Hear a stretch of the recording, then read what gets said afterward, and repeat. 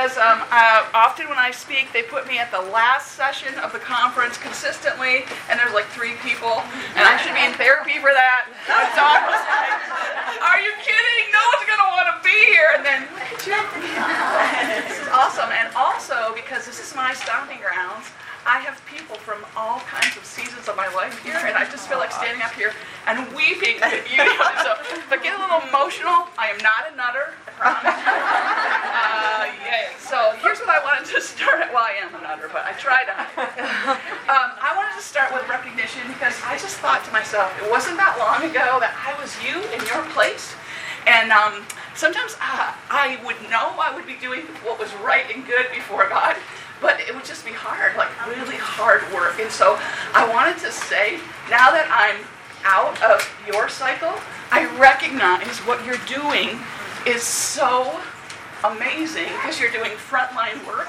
Like your life is intersecting with all those lives and souls and making such a big difference.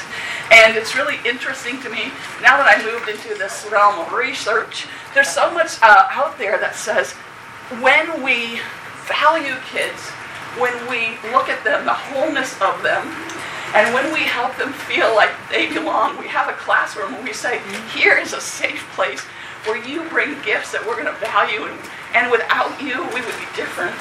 And when you bring hope, when you have this whole curriculum and perspective, that there's hope that you will be able to read, that you will be able to be successful. These are the beautiful, powerful things that you're doing, and you need to hear that. You're doing beautiful, powerful work. And so I want to recognize you for that and say to you that, yeah, it's hard. It's hard work, but it's so fruitful and so beautiful. So I wanted to start with recognizing you, and then we're going to move into my outline. Because if I were you, my head would be tired. So I'm just going to let you know where we're going, so hopefully you can track with me. First of all, I'm just going to give some neuroscience finding and cognitive science findings that will give you kind of an overall framework to think about reading instruction. And then I'm going to review reading components, because if I was totally honest, even though I taught kids how to read in first grade for 2 decades, at any given day, if you wanted me to recite every possible component, I'm not sure I could do it. So we're going to just do that. We're going to review and just remind us about metacognition. And then I'm actually going to get some nuts and bolts and just say, what can we really do with all these pieces? So thinking about what neuroscience does, thinking about what the reading components are, thinking about helping kids really think and be self-monitoring about their thinking, how can that kind of roll out specifically? So framework, reading components, metacognition, and then some nuts and bolts. Any questions so far? I actually am right at college professor, so I'm used to people shooting the hand up, so feel free to do that. Okay, and this is not meant to be unkind to anyone, but if I was honest, if I was a school teacher, I didn't really know the difference between these, so I thought I would just explain that.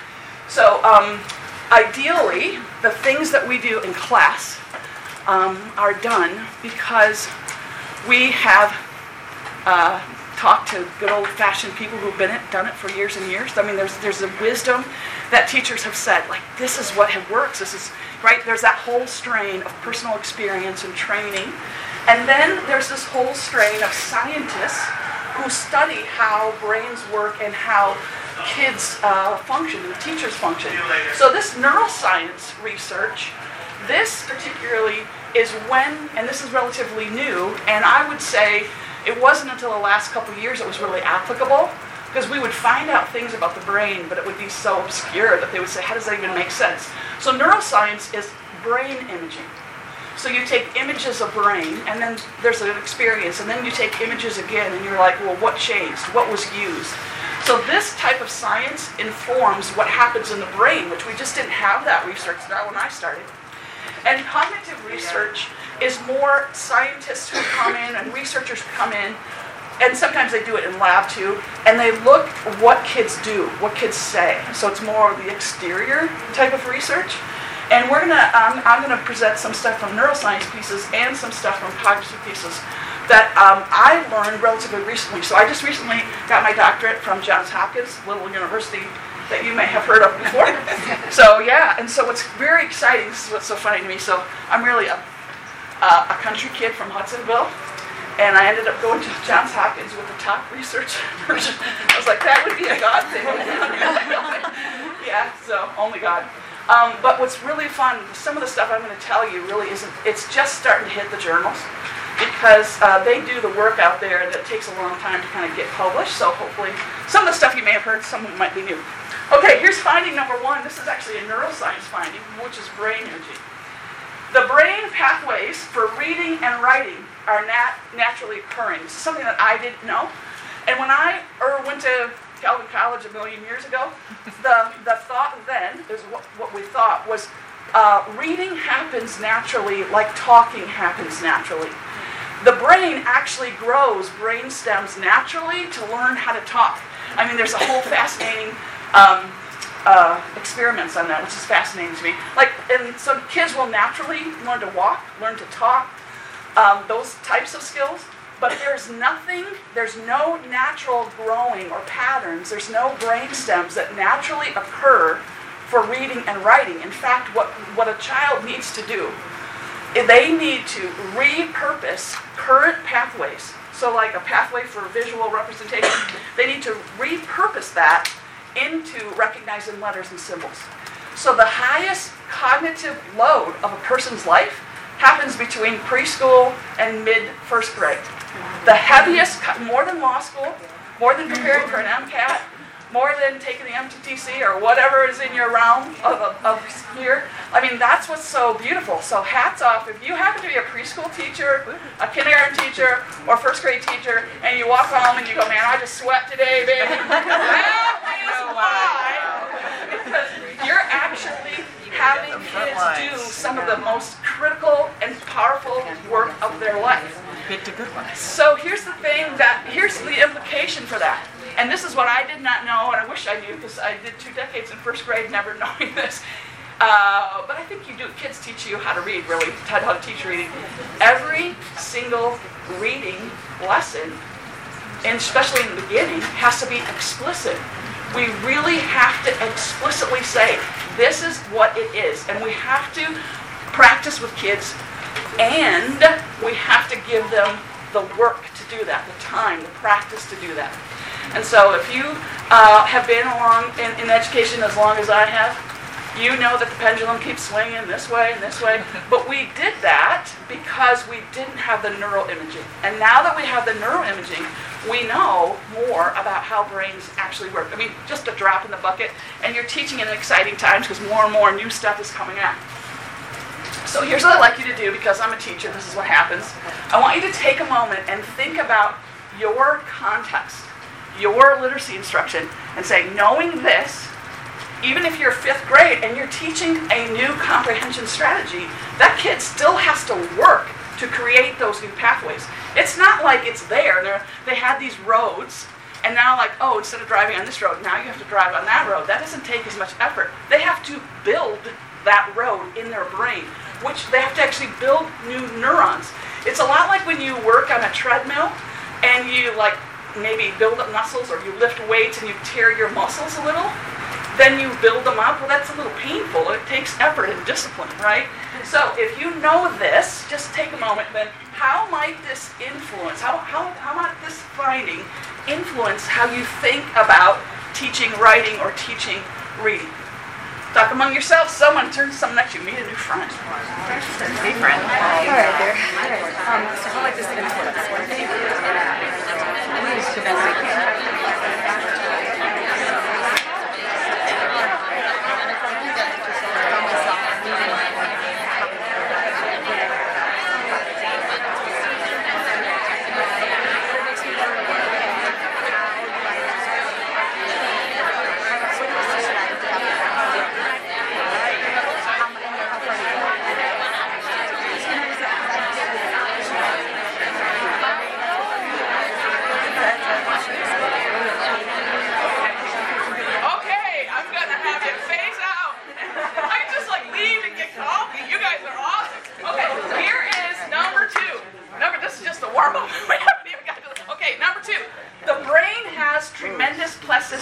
Particularly your hippocampus. If you think about your brain, on the side you have these sections here. It's called the hippocampus. The hippocampus is where you store memories. Now, what we know about a brain is, yes, genetically, you come with a certain type of mood. You know that, right? Have you met parents and kids and you're like, yes, that's okay. You come with a certain sense of sensitivity. You come with a certain processing speed. You tend with a tendency towards linguistic or not linguistic. Right? You have these tendencies. But we used to think, well, this is the brain you were born with. And we need to work within the parameters. Now we know that is not true at all. In fact, different activities and different repetitions and different knowledge building actually changes the geography and the landscape of this hippocampus. And I hope that gives you tremendous power, because here's the thing.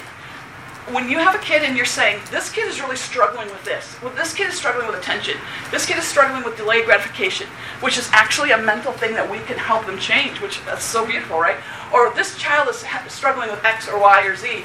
What we know is if we teach things certain ways and give them that kind of repetition and support, and they go over those pathways and go over those pathways and go over those pathways, they actually can change their brain. So I hope that gives you a lot of hope. Because sometimes when I would, teach first grade, I would come in and I'd be like, yep, these kids are in that category, that category, that category, and I would support them in that category. But now I think about that a little bit differently. Not that I wouldn't support them, but I can think like, that's where they're at now. That doesn't mean that that's where they're going to be in a month or 2 months or in 2 years. Because actually, and hopefully, I want you to think about this for yourself. So you can learn a musical instrument. You can learn, like 5 years ago, speaking in public scared me like I can't even tell you. And now I'm like, oh, okay, right? I mean, like you just build these skills. Maybe this will never, like they say, people would rather die than do public speaking. Okay. So I want you to just, yes, question. I understand what you're saying about plasticity. Mm-hmm. You also talked about the hippocampus. Can you remind me what the hippocampus is? Yes, the hippocampus, we know some of the things it does. One of the key things it does is where it stores memory and stores skills. Now, what's fascinating, like what they're finding is that, like if you have twins, and one of them takes ballet and one of them takes maybe music lessons or whatever, if they do imaging on their brain, that hippocampus actually is shaped differently because you get these bulges in the different places where you do these repetitive patterns. So, but we're just kind of discovering that, but yay, wait, Michelle put me on the spot. I love that about me. In front of everybody! What if I didn't remember? Okay, well, we're all family here. It's okay. Okay, take a minute and talk to somebody next to you. If this is true, how would that shape how you think about every kid? I mean, because I think we're Christian school teachers, we do that naturally. We're like, you're designed by God. You have a purpose that nobody but you can do, and I'm going to help you get there. I think that's natural. But now add on the reality, the physical reality that brains can change, that they can build. They may never be naturally organized, but they can have more automaticity with certain strategies to help them. So I think this is so powerful. So talk to somebody next to you about how do you think differently about yourself as a reading or literacy instructor, and then how would you think differently about kids, just with this truth? It is hopeful. And frightening, yeah, I think frightening too. Like I think about this kid that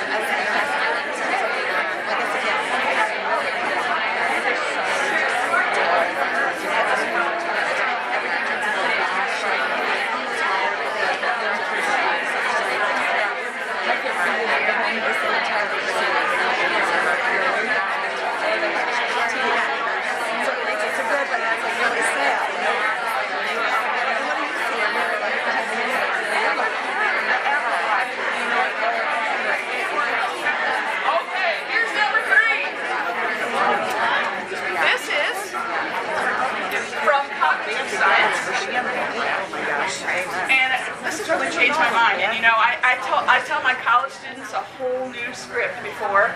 I know that you're very familiar with something called the zone of proximal development. You probably heard that somewhere by Vygotsky, which the bottom level is what the child can do or adult can do by themselves to what they can do with help. Right there's that sweet spot. If we have them work in that zone, that's where they're going to make progress. But here's what we know. If we teach them on the top part of that zone, they make the most progress, and here's why. Rigor builds durability. If kids sweat, work, wrestle, wonder, feel a little like, I'm kind of dangling off the cliff, and then you reel them back in, right? They kind of work at it. That's when it actually changes their schema in a way that it's so solid that they can recall it back, right? It's there. Because here's the interesting thing about brains. Your brain protects itself, and it keeps trying to wipe stuff out. It constantly wipes stuff out, and that's a gift. And at night, which is interesting, while you're sleeping, what it does is it sifts what's important, and then it will file it right there, and you can retrieve it. But the more we work with it, the more we wrestle with it, the more it actually put effortful work, that's when it really lasts. Now for me, as a reading instructor, the thing that influences, like, it's better for me, now I recognize, for my students to do few things well. And to get in there and wrestle with it. For example, for me, now that what I know, I maybe would have, if I met with them for a reading group for five days, maybe I would do 2 things in those 5 days. And we'd get in, and we'd go deep, and we'd wrestle, right, and we'd kind of do the work. That's one thing that's really changed. And as far as college students too, I have them do fewer things, and they're much harder. They're much more complex. Now, not that I don't step them through that, like I'm going to show you, like we're going to step through reading instruction, but if I want them to function here, it's better to do few things and get really after it. And you know what? I am 100% unapologetic when kids say, it's hard. You know what I say? Doing my job. Thank you later. Right? I mean, this is what I also say to them, like, yeah, anybody likes to go to the gym and drink coffee, super fun. Or, watch Oprah, or now Oprah, that's not a thing. I don't have a TV, so let me think. What are those people that build houses? Joanna? Yeah, right. Oh, you can watch that when the treadmill's on too. Nice, right? Why did you even bother? But if you go and you sweat, wow, think of the endorphins you have. Think of the strength you're building. It's the same with your brain. We know that, right? Effort. So, okay, talk to somebody next to you then. How does this change how you plan, how you think? Or maybe it doesn't. Maybe this is like, I do that already.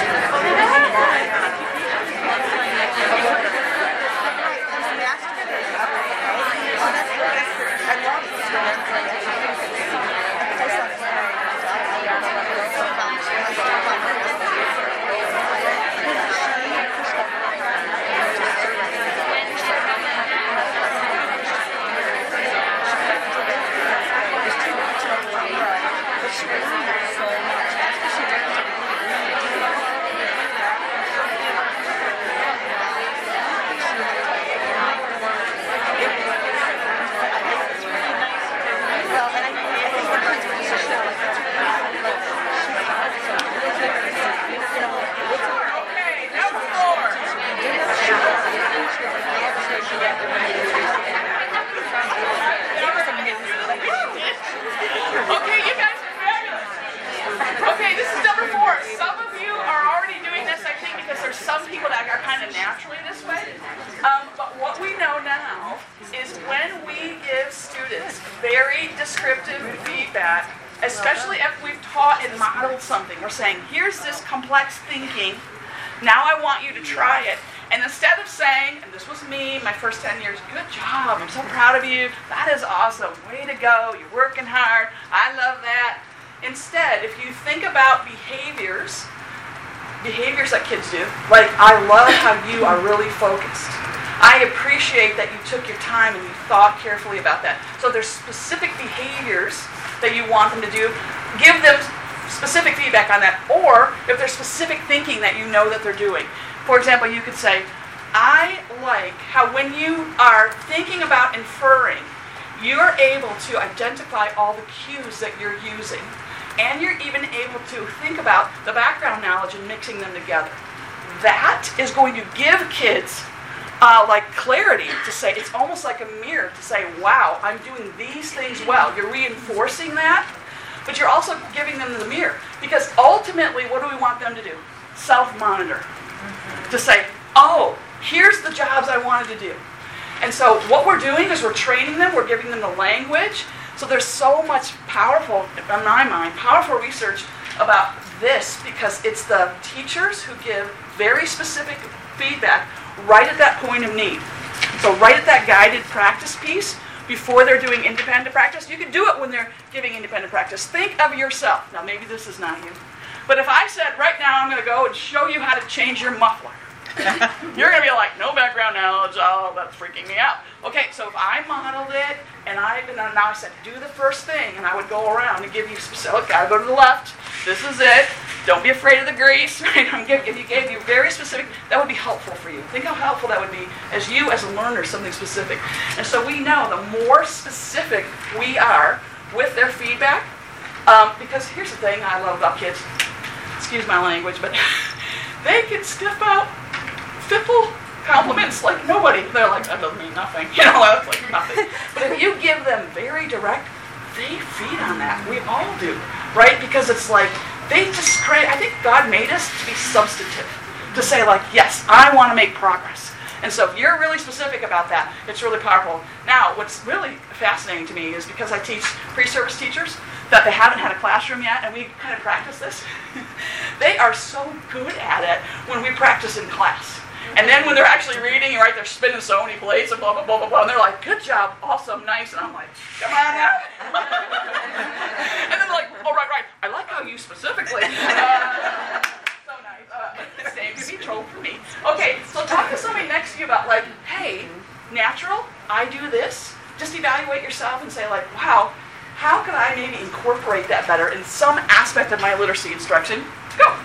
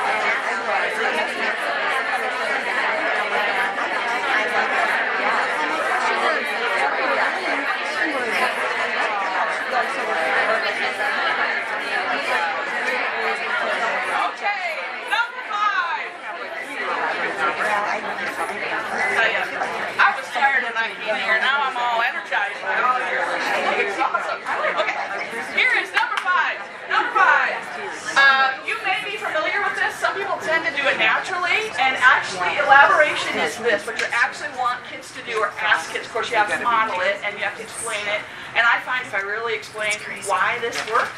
The process of elaboration is this: to think about what you just learned, or a new definition, or your new understanding, and say it out loud in your own words. I mean, you can script it too, but to make it your own. So in a specific example, if you're learning a new vocabulary word, it will actually, your brain, because here's the goal, right?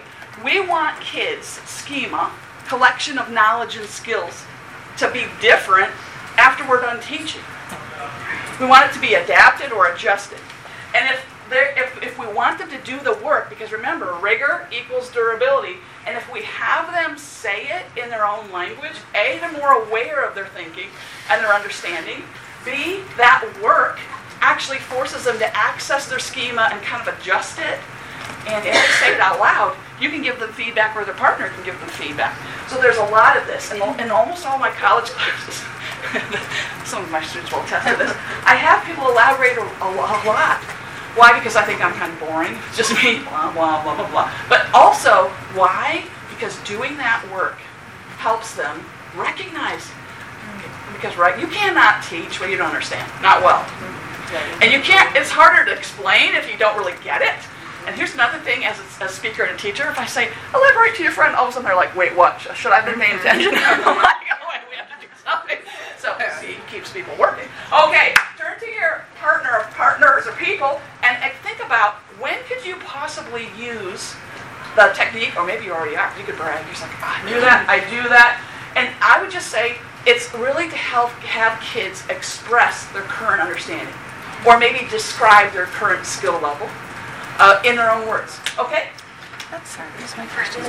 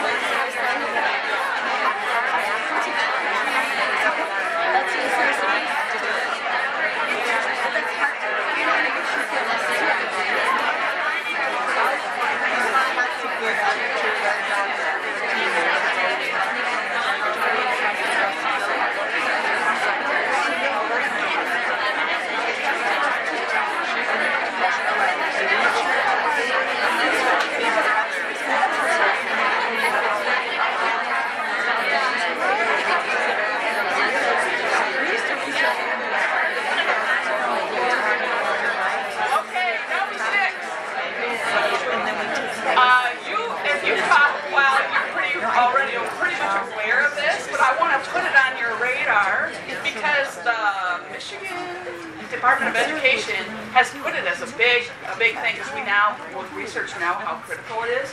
But I am going to have a little different twist on it because I think just thinking about motivation and letting the kids choose and have the tail wag the dog isn't always the best idea. But I think equipping kids to make solid, fantastic self-efficacy choices, I mean, that's kind of the twist to me. So I'm going to present it through that lens. So motivation influences mental effort, skill building, and cognitive growth. So now what we know is if we want kids to actually adjust their schema, it takes mental effort. And I think God created us to love working. But there's lots of brokenness in the world, right? And sometimes there's tasks that are really difficult. And so as teachers, there's a lot we can do to help ignite motivation. For example, one of the things we can do is to make our classroom a safe and supportive community. Or we can also give choices. We've heard forever and ever and ever how important it is to have so much literacy choices, like to have a classroom library or at least books from the library that they can do. So here's the thing that I just want you to think about. If you think about brains and the thinking process, so you probably remember from your college days, or not, the cognitive theory that kids get outside information, and then it goes through this tiny little bottleneck like driving through Chicago, right, where there's always construction, that little tiny snarly piece. That little piece, before it goes in and their brain does some work with it, that little piece is called motivation. And guess what? If they don't want to pay attention to you, you can sing and dance all day long, and it's really right.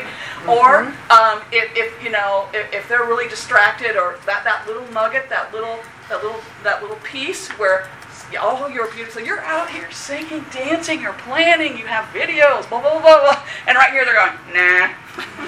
So this is what we want to get, that little piece. And so all that to say is, I think part of literacy instruction is really discipleship.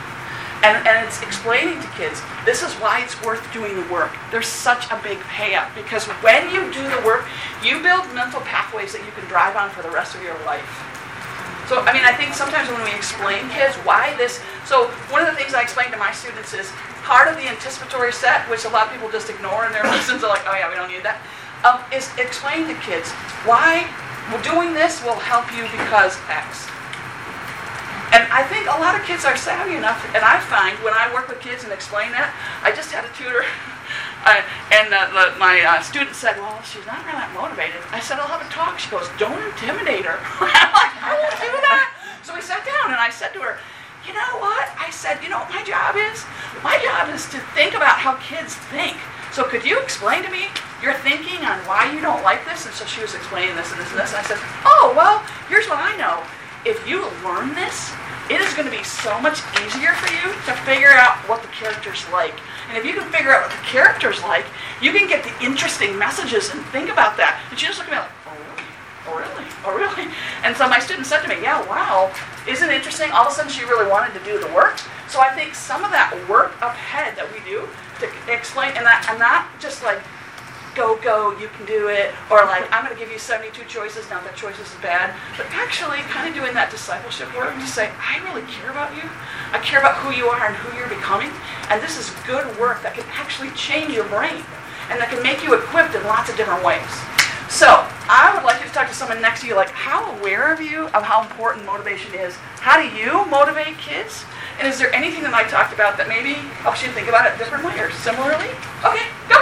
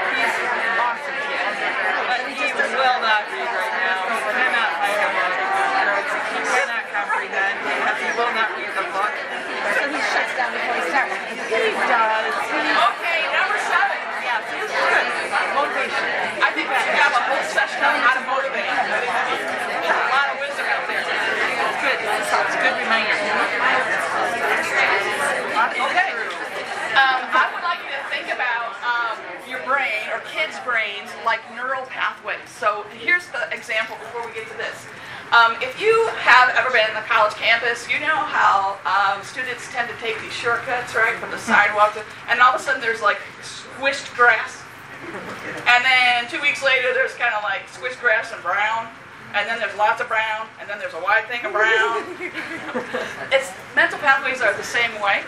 When you learn a new skill or concept, your brain, it's like your brain kind of squishes that grass down a little bit, and then you go over it, and it's more and more and more and more until there's dirt road, and then all of a sudden you tar it, and then it's like Michigan forever, and then you have construction, and you build. Think of the difference of driving let's see, like a fast car, I'm trying to think something. Lamborghini. All those cars, right? If you drive it on a dirt road, like to some remote cemetery, and you're like, how fast can you go? Or on a 4-lane highway. Think how fast you can go. Here's the other way you can think about it. If you learn something, the other thing your brain does is not only does it build fast highways, it makes connections between schema points. And so instead of having one route, suddenly you have 3 routes, or 5 routes, or 4 routes. Think of how much more creative you can be. Think of like you can avoid traffic, right? Or you can see new views. So as we have kids actually build new pathways in the brain, there's the sophistication of thinking, the speed of thinking, the complexity, and the ease that's so much more. Now, one thing that helps kids build those pathways is something called quizzing. So if you teach something new, like a new definition, or you teach something like a new skill, and 3 or 4 days later, you maybe still have that anchor chart where you have the 3 steps or whatever. Maybe you have 2 covered, and you say, we went over this anchor chart. The first is, now I want you to take a moment, don't look at your notes, don't talk to anybody, but do the work in your brain, try to pull it out. Usually they come up with 1, right? Actually, just that work, really, it does. And so having that kind of quizzing, I'm not saying quizzing for a grade, I'm doing the act of making yourself, because when you build pathways, you go this way. When you retrieve them, you're going that way, right? Now think if you go over and over and over and over, that's what makes those pathways really quick. So if you ever are in a spot where you have to memorize tons of stuff, when I had to take my doctoral comps, I had to do I don't ever want to do that again. I did tons of quizzing, because when kids in like high school, if you have a high school student, there's a lot, you can take notes, you can do all that kind of stuff. It's the quizzing that actually makes it solid, and you have a lot more but it's much more work. So the act of quizzing, so if you're like a math teacher and there's certain foundational things you want to do, so occasionally you're saying, okay, here's the image. What's the definition of this? Or whatever it is, and have them kind of bring that back. Sometimes I create little quizzing games at the beginning. I'll have PowerPoint and blah, blah, blah. Just kind of that quick review does really powerful work. And you may say to yourself, what does that have to do with literacy? I actually use this a lot when I have kids. I explain explicitly the thinking. I want you to do this, this, this. Okay, let's turn it over. Can you say it in your own language without looking at it? And if they can't, well, we just flip it over and go back. But actually that kind of quizzing kind of piece helps them build that work, right? It's more mental work. Okay, so you're all so clever. How could you possibly use quizzing in your literacy instruction? Hey, if you're teaching preschool, think about letters, sounds, symbols, colors, all the kind of fun quizzing that you can do. And you're so creative, you can think of lots of fun, great ways. I think lower elementary teachers are the queen of creativity when it comes to, because those kids have a 3-minute attention span. You gotta have a lot of tricks up your sleeve. Okay, talk about, how could you possibly use quizzing?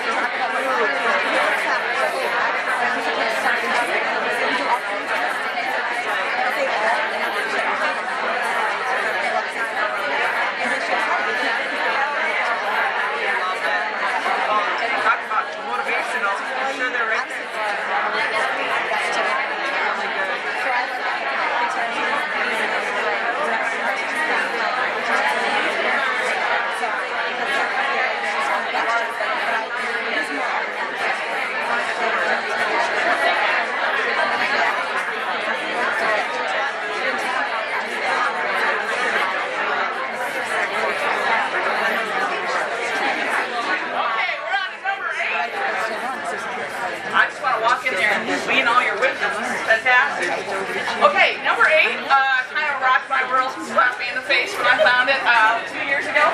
A lot of the American educational system, which I'm a fan of, I'm a product of it. I mean, I think there's a lot of good things that happen, but one of the things we do by default is we teach kids to mimic. We say, this is a very explicit thing, and I'm going to show you exactly what to do, and now I want you to practice doing what I just told you to do, and now I want you to produce exactly what I just told you to do. So we teach kids by default the thinking pattern to say, what does a teacher want? What makes the teacher smiley? What keeps that little line from appearing? And so they're very good at strategically doing that. Now, I'm not saying that isn't good for some situations, but here's what we find. Students who develop the ability to detect patterns, that's the underlying thinking. Like if I want to do this task, what does it involve? It involves this, this, this. Instead of saying, just do this. So here's the difference to say, I want to do a KWL. And you say, here's how you make a KWL. You make this, right? You make this is what you know, this is what you want to know, this is what you've learned, and I want you to make your own chart. So then we're teaching kids to mimic us, right? They're saying, this is what I want you to do, this is what I want. The difference would be, if you teach a kid to say, what is involved in asking questions? What does your brain have to do to think of questions? This is what your brain has to do. It has to look for cues. So let's practice that. What else does your brain have to do? It has to think about, what do you already know about those cues? And then it has to think, are there cues in here that are confusing to me? Are there cues that I thought were going to be this, but they're different? Oh, and then you generate your question. What does that make you think about? So you teach them the pattern underneath, right? So instead of saying, here's where you write your questions. Well, kids can think of questions. Man, have you ever been a 3-year-old? Right. But somehow, we by default, I think because kids want to be safe and they want to make teachers happy, they tend to default to kind of simple questions they know they can answer, instead of really teaching them to do the thinking. So the difference, it means like You teach kids like the process steps to be aware of the thinking. And here's where the power is. The kids who can do this problem solving, they can do it with a different text. So if I'm like, here's the questions with an informational text, which I would argue is a little bit different when you're studying characterization. You're still asking questions, you ask different kinds of questions. But if you teach them how to do the thinking, they can transfer it into different contexts and they can do it when you're not there. Right? And it's harder. Oh, and what do we know about pain? It lasts, right? And it builds those pathways that they can drive on later. So, this may feel a little obscure, and when I got it too, I was a little obscure. And so the thing I'm going to teach you, if we don't run out of time, is how to help kids do this during reading comprehension. And here's what I found, which is really interesting. This is my little testimony. I was noodling this, and I figured out a way to help my students do this. And we go to the Potter Cell School, and we were tutoring. And the teacher was busy, teaching for her students, right? We just pulled some out, and we did some stuff. And we were doing this kind of research project, so what I needed her to do is come out halfway through and walk around and give me feedback on how her students were doing. And she cried.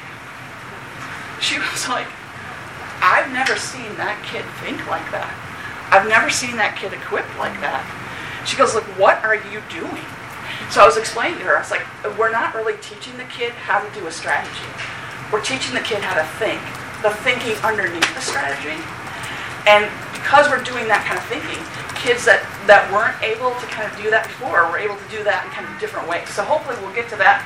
Hopefully I whet your appetite. So there you go. I'm not going to talk about that, but I'm going to move on. So hopefully you sense the talk. When you hear about metacognition, it's that famous thinking about your own thinking. Well, this is based on Flavel's work. I'm not sure if it's Flavel or Flavel.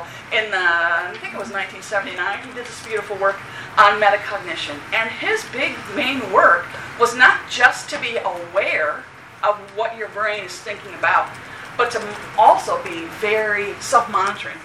And to say, wow, is this working? When I did this, did this work? Or when I do this, what's difficult for me?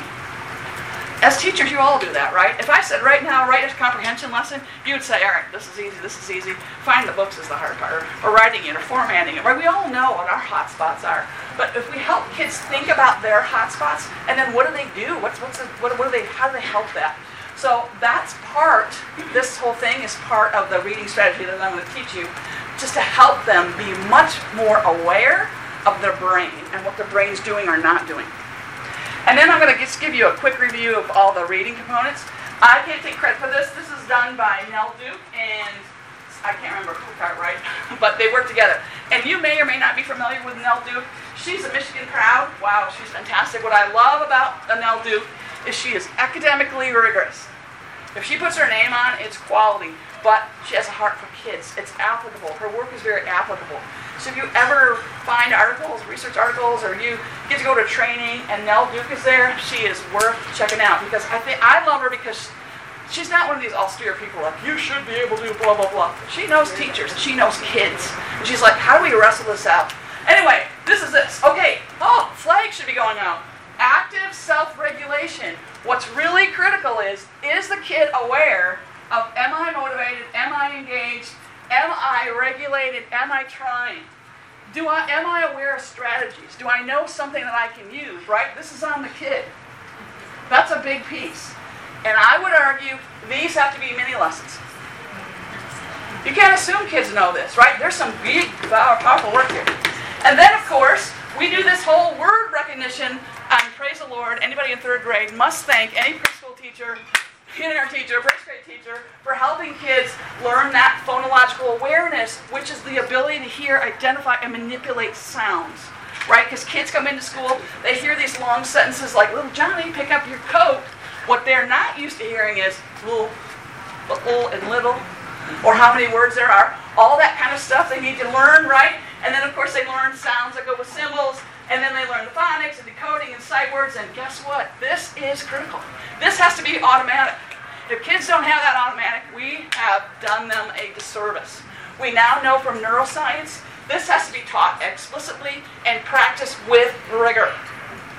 Now, I'm not all about a million worksheets forever and ever and a day, but I am much more, I've swung because now I've seen the data, the neuroscience data, of how absolutely critical it is to teach it explicitly and to give kids text that they can decode and do the work.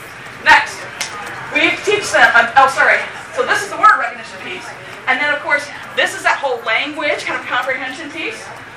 They bring knowledge from their background, from their home. They bring knowledge from science. They bring social science knowledge. They bring reading-specific knowledge, maybe strategies and how words work. They have verbal reasoning. They have language structures. They have theory of mind, recognizing how brain works, their brain works. So these are these two big pieces. And then there's these skills that bridge this to this, because your brain needs to look at a symbol, put a sound with that symbol, and then there's a series of symbols. You got to put a word, then you have to bring the meaning, then you have to bring all meaning to words, meaning to sentences, meaning to inferences, right? So you have to do this kind of work down here. Here are these bridging pieces: print concepts, how books work, reading fluency, vocabulary knowledge, morphological, like word meanings, like pre means before, or un can mean opposite. And then this is kind of like that cocktail word. When you go to cocktail parties and it's really awkward and you don't know what to say, you can say, "Have you heard about grapho-phonological semantic cognitive flexibility?" One of my specialties, we do it in my classroom. That's great, right? That was like a new word that I learned last year. I was like, oh, that makes me sound so smart.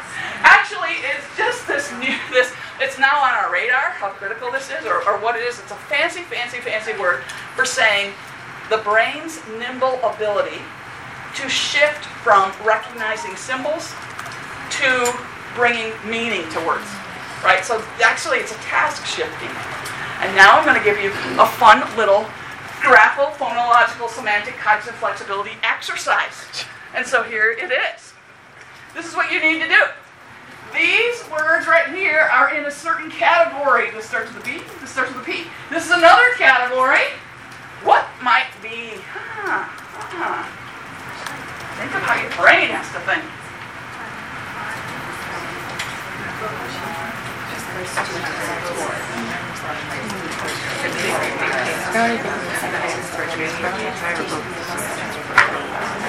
I figured one out. Anybody want to take a step? Yeah, play. Yeah, right. So these are desserts. This starts with a B. This starts with a P. This is a mode of transportation. Now you could have a completely different framework. What if you said a vacation item? If you categorize it that way, vacation item, this could be something else. Right? I just wanted to give you a sense for, sometimes we say to kids, well, why aren't you getting that? But it's complex, right? You have to be like, wait, what? There's these categories, and then that goes with that. So there's a lot to it. All right. This is also a word by Nell Duke, and I thought it was powerful because it emphasizes the work part. So she says, instead of comprehension, I call it comprehension. Comprehension plus action. So a student doing something with meaning that he or she has constructed, i.e., they did the work. They decoded those words. They brought all the meaning to all those words. They brought the meaning to those words together, right? And now they are doing something. Maybe they are learning something. Maybe they are entertained. Like, this is what I love about teaching first grade. They're decoding, so blah, blah, blah, hard, and they go, ha, ha, ha! I can now make this up! Awesome! Okay, to follow steps, to create, make something, to critique an argument, to understand an issue in his or her community. So all of that kind of hard work, right? And here's, all you are fantastic teachers, you always think to yourself, let's, before we plan, think about the end in mind. Do we not want all of our kids to end up being able to think critically for all kinds of different purposes using a text? That's why we do the work. Okay, now, here's my comprehension instruction protocol in 8 minutes. Oh man, okay, I'll just go quick. Number one, what I encourage my students to do, because remember we want to teach explicitly, I have them do a think aloud.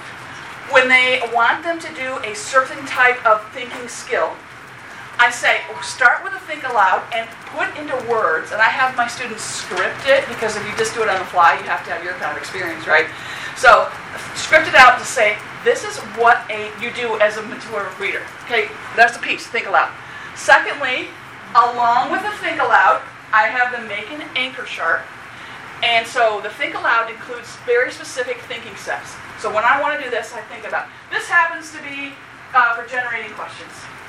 So if I'm teaching a first grader or a child to think about, I say, okay, my think aloud is going to have a look, it's going to have think, it's going to have identify, and it's going to have create. And what I teach my students to do is to have those keywords with a picture if you're younger, right? Because then obviously they're not going to be able to read it, but the picture they can remember. Then you do, so you're, I'm going to give you an example of it in a minute, but there's a think aloud piece, and there's an anchor chart that goes with it, so they have the reference. And then you do explicit modeling. You model with the text that you're going to use together, or as a sample text, you actually model how you do that. Right? You say, here's the thinking I do. And you say, first I look, and then I dot out, and then I dot out. Now I'm actually going to do it. So you model for them how to do it. Then, this is the guided practice where you're helping them practice. You have the student, and they can use the anchor chart, say those thinking steps back to you in their own language. Does that sound familiar? Elaborate. And then you have them practice with a piece of the text, right? They do that work, and this is where you give them descriptive feedback, right? Before they have to do it on their own. And then you have them do the independent practice. And I have the anchor chart still out in case they still want to do that, and you can keep giving them practice. Now, here would be a sample. Here's my anchor chart. Look, think, identify, create. And because I didn't have time to look for images, I just wrote the word. Normally I would have little images there. True story. Okay, so this would be like a think aloud. And this would be my notes, right? I would say, when a reader, an experienced reader or a skilled reader wants to ask questions, one of the things they do is they look really carefully at a text. They look at the cover. What's there? What do you see? What's surprising? I look at the back. I look at the beginning of the book. I skim through the book. And I think, okay, I'm noticing something. And then they think about what they see. They say, have I seen anything in the images before in person? In another book or somewhere else? Is it like or different? Have I heard anything? Right, I'm just explaining. This is the thinking that I'm doing. Sorry. And then I identify. I'm like, identify things I recognize. Identify things that look different. Identify that's new. And then I create. Then I create a question. And then I would actually model, right? So I did the think aloud. And then I would have my text here. Maybe it has Spiders by Nick Bishop, one of my favorite authors. And I would say, wow, look at that spider. It has longer legs than anything I've ever seen before. And my question is, are there a lot of those in Michigan? I hope not. Right? And so then I would model for them. So I would use the text specifically, and I would model for them. And then I would have them do that. Then I would say, now, could you explain to me the thinking that goes into all these steps? And now I want you to try it. Let's turn a page or a page that you're interested in, and we'll do that. And when they do that, I give them specific feedback. So behaviors and or skills, right? I'll say, I really appreciated how you did the work to recall that. Like you looked at that keyword and picture and you were like, oh yeah, that's what that step is. Or I like how you looked back at the anchor chart when you weren't sure. Or I like how you took time. Or whatever feedback that you want to give them, right? So you want to just, and you may even want to give them a goal to say, yeah, you really took your time, but we're running out of time. So next time you may want to, right, so you give them feedback for that. And then, of course, so that's the thinking, right? But then I actually have them do something with it. So maybe we are going to generate questions that we're going to read later to answer. Maybe we're going to do a KWL chart. Maybe we're teaching the difference between quick and thick and thin questions, and we'll do that work later. Maybe we're teaching, questions and to do requests where you, you probably don't have time for all this. Or we want to do a thinking math. I'm running out of time. Okay, here's my thing is, my hope is that you can see that there are certain things that neuroscience and cognitive science have shown us now about reading instruction, and I wanted to give you a specific way, or a way that I have used all of those types of thoughts to inform ways that I can teach comprehension. So this is just one protocol that we use, but I thought, I don't like to go to conferences and have them go pie in the sky, blah, blah, blah. There's no specific stuff. So now we have 3 minutes for questions. Can you talk more about the think aloud? Yeah, would you go back to that Oh, slide? I love that. Michelle, you come to all my conferences. Yeah, think aloud. Think aloud is this. Because remember, you're not teaching kids to mimic you. This is what kind of I did when I was younger. I said, yeah, this is the KWL, I want you to make it like this, blah, blah, blah, blah. Instead, I say, what is the thinking? So I would say, when readers think about generating questions, they make more complex questions, insightful questions, and they often have more fun doing them. Because their brain is working, right? It's kind of like instead of driving 5 miles an hour, you're driving 90, which can be kind of fun. I don't want to encourage that. But I'm just thinking, I should have these all pre-recorded and just do it in front of you. Okay, right. And then I would say, okay, so I think about my thinking. And the think aloud are these steps where I would say, am I going in the right direction? Right? My think aloud basically walks through this. When I say, first, readers look. So I use all these keywords because if it's just lots of language, kids are like, wait, what was that? When is recess? I'm hungry. Why do you wear black pants all the time? It's happened to you. You know it.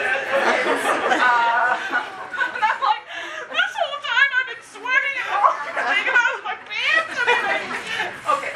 All right. So the think aloud, I use these phrases like a good reader looks, blah blah blah. They think. Okay. Does that make sense? Yes, I was thinking that the student was thinking aloud, but the teacher is thinking aloud and verbalizing. Yes. Yeah. Okay. But here's the great news. The other is fantastic too. The other is fantastic too. You know, that's another way. That's another way to get at it. Okay.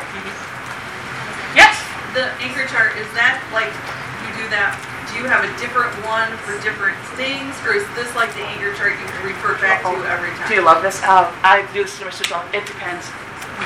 If there's similar thinking, then I can use different ways. You can double do it. Okay. And you know, here's what's great about this. This is why I love it. This isn't on Teacher Think Teachers anywhere else because it came from here, right? So we have to create it, and so my kids have to do the sweat and the work. And so just today we were yesterday I was in one of my classes and we were trying to pound out. So let's see if you can do it in a second.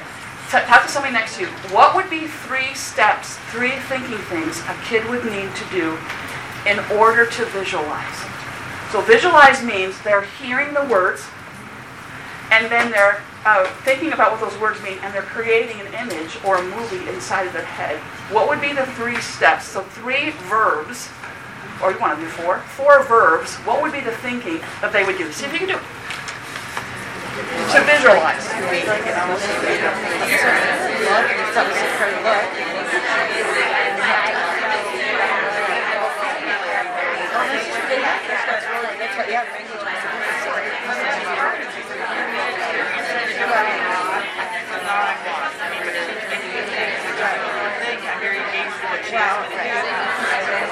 And the context, that's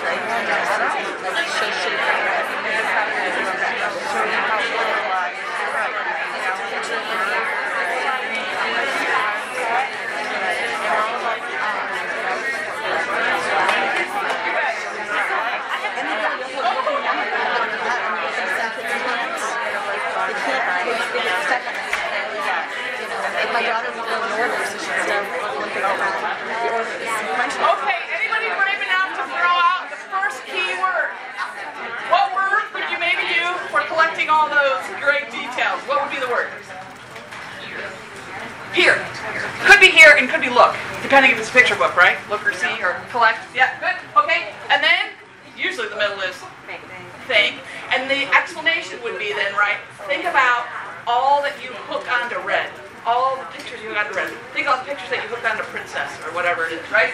And then what would be the last word where you want them to be creating a movie or Imagine. imagine.